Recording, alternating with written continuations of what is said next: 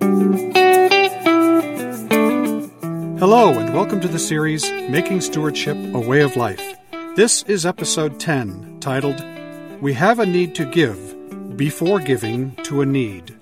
Your host is Father Andrew Kemberling, formerly the pastor of St. Thomas More Parish in Centennial, Colorado.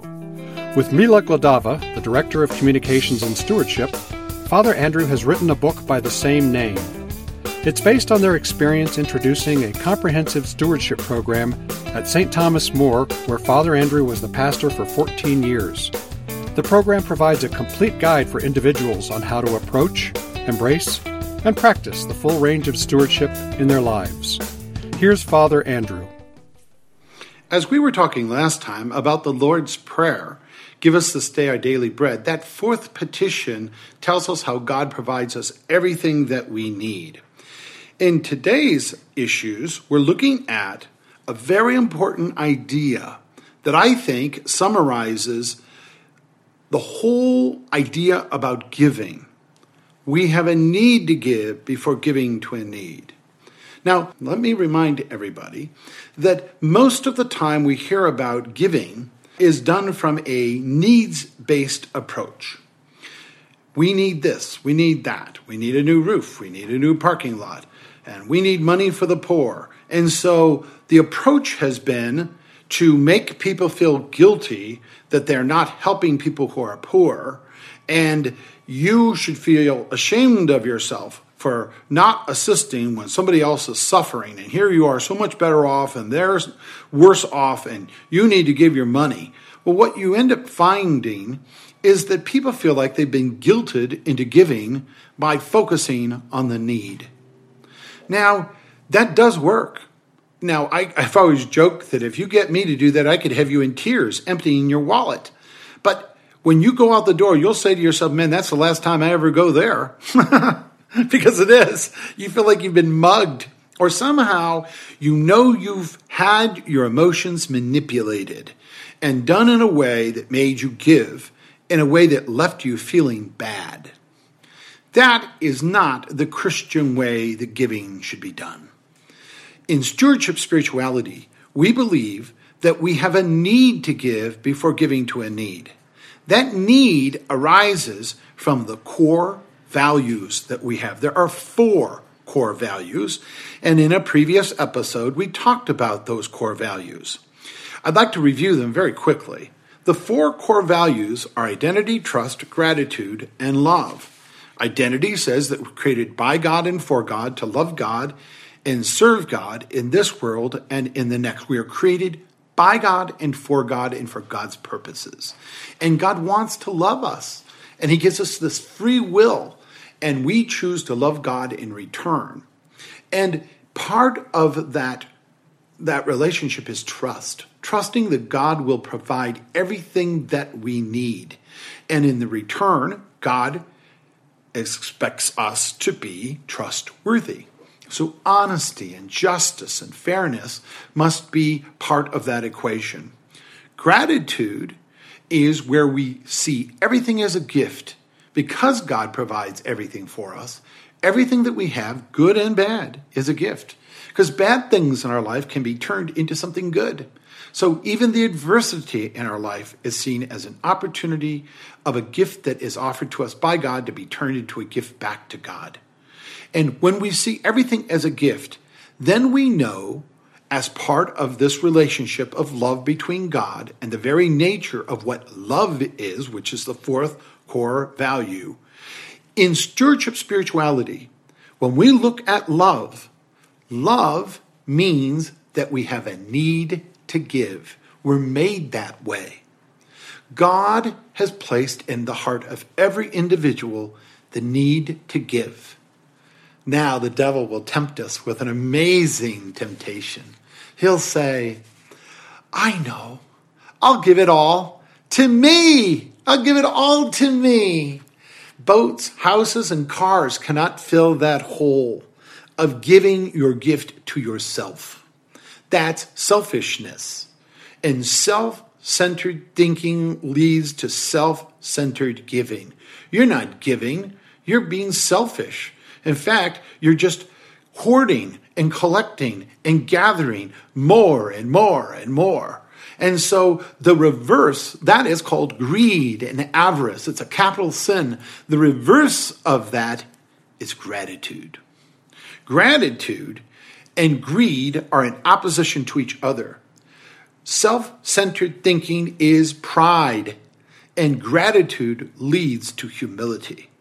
When you humble yourself, when I humble myself to get out of my pride and out of my self-centered thinking, I immediately recognize that everything I have was not my doing. It was done by God. Everything I have is a gift. And then I start making a gratitude list. That gratitude list starts with not things, but people. Now, it's an interesting story. I had an older brother who was a cafeteria-style Catholic, and then he became a cafeteria-style Christian. And at the time of his death, he was a Quaker. And I preached at his funeral at the Quaker church.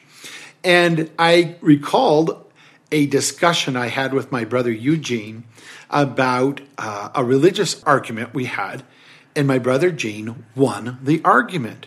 Now, you might think, well, that's no big deal. Yeah, but for a Catholic priest to be arguing with his older brother, it was an issue for me that I lost, but I concede I lost.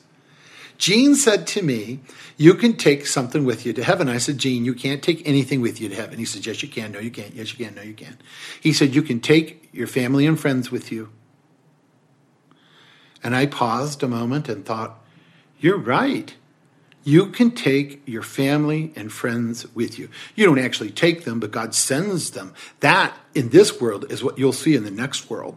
You're not going to see your Cadillac in the next world, but you will see your family and friends in the next world if you've done your part.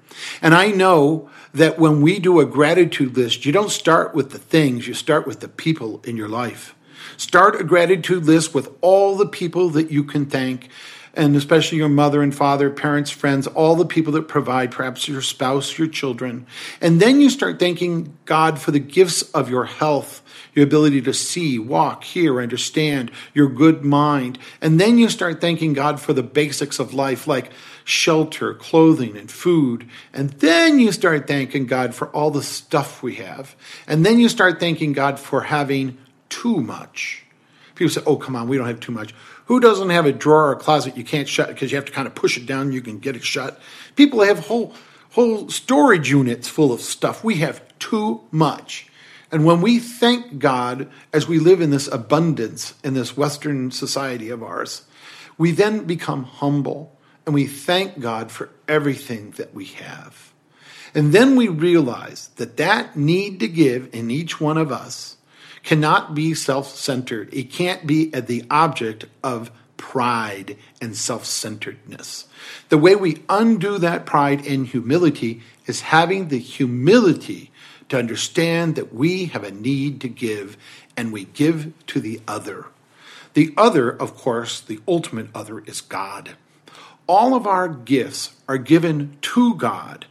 And when we understand our giving as being spiritual, and it's a part of who we are and how we're made, when we know that we need to give and the one that we need to share our love with is our Lord God Almighty, then the God that we cannot see is replaced with the neighbor that we can see, especially the neighbor in need.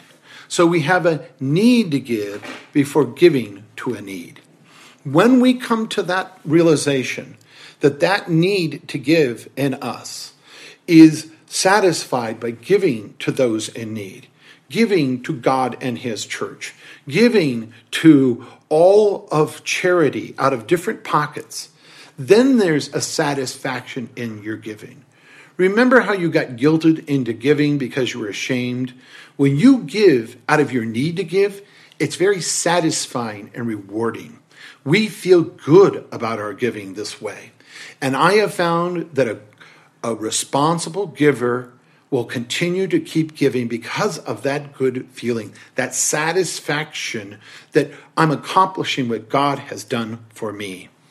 Now, a question that is given in this regard is, Father Andrew, of the gifts I plan to give, must I give them all to the church? That question of should I give everything to the church is a good question, but I would answer it this way. All of your gifts should be given with your intention of giving it to God. But out of justice, at least half of your gift should come to your church, because your church has needs. Now, you're not giving because they have needs. You have a need to give before giving to that need. But it would be also wrong to be unjust with your gift. If we have the ability to offset the benefits that are received from a parish of an air-conditioned church, a well-paved parking lots, staff that provide for our needs, answer phones and get back with us, that provides us with music and religious education, and we receive that benefit, we have a moral obligation to offset that benefit by, returning in exchange the cost that we received in benefit. And so I would say in justice, half of it should come back to your church. But as you're giving your gift to God, you could give it to a local charity. You could be giving it to your alumni association. And it's at this point we remind all of the Catholic faithful that we should always remember the religious orders. The religious orders are not the diocese that you are living in. When we live in a diocese, the bishop is in charge of his parish and churches, but he has moral authority over the religious orders, but he doesn't have what's called temporal material authority. That's where money comes in. Those organizations, those Catholic organizations, are self-sustaining and independent of the bishop. They have to raise the money themselves to run their organizations. Part of our tithe that's given to God can go to those religious orders. And I remind people that it's important to think that way. And then there's other charities, even if it's family members or people in need that we know. Yes, that counts towards your tithe. As long as it's a gift that's given out of love to someone else, we know that that's imaging the very love that God created in us. You're demonstrating you have a need to give before giving to a need. Thank you, Father Andrew. You've been listening to the series Making Stewardship a Way of Life, Episode 10, with Father Andrew Kimberling. The program is described in the book by the same name, which is available from online booksellers, and it's being embraced by individuals and parishes around the world. To learn more, visit the International Catholic Stewardship Council at catholicstewardship.com. Our music is from the band Sir Captain. Find them at sircaptain.com. Please join us for Episode 11 of Making Stewardship a Way of Life.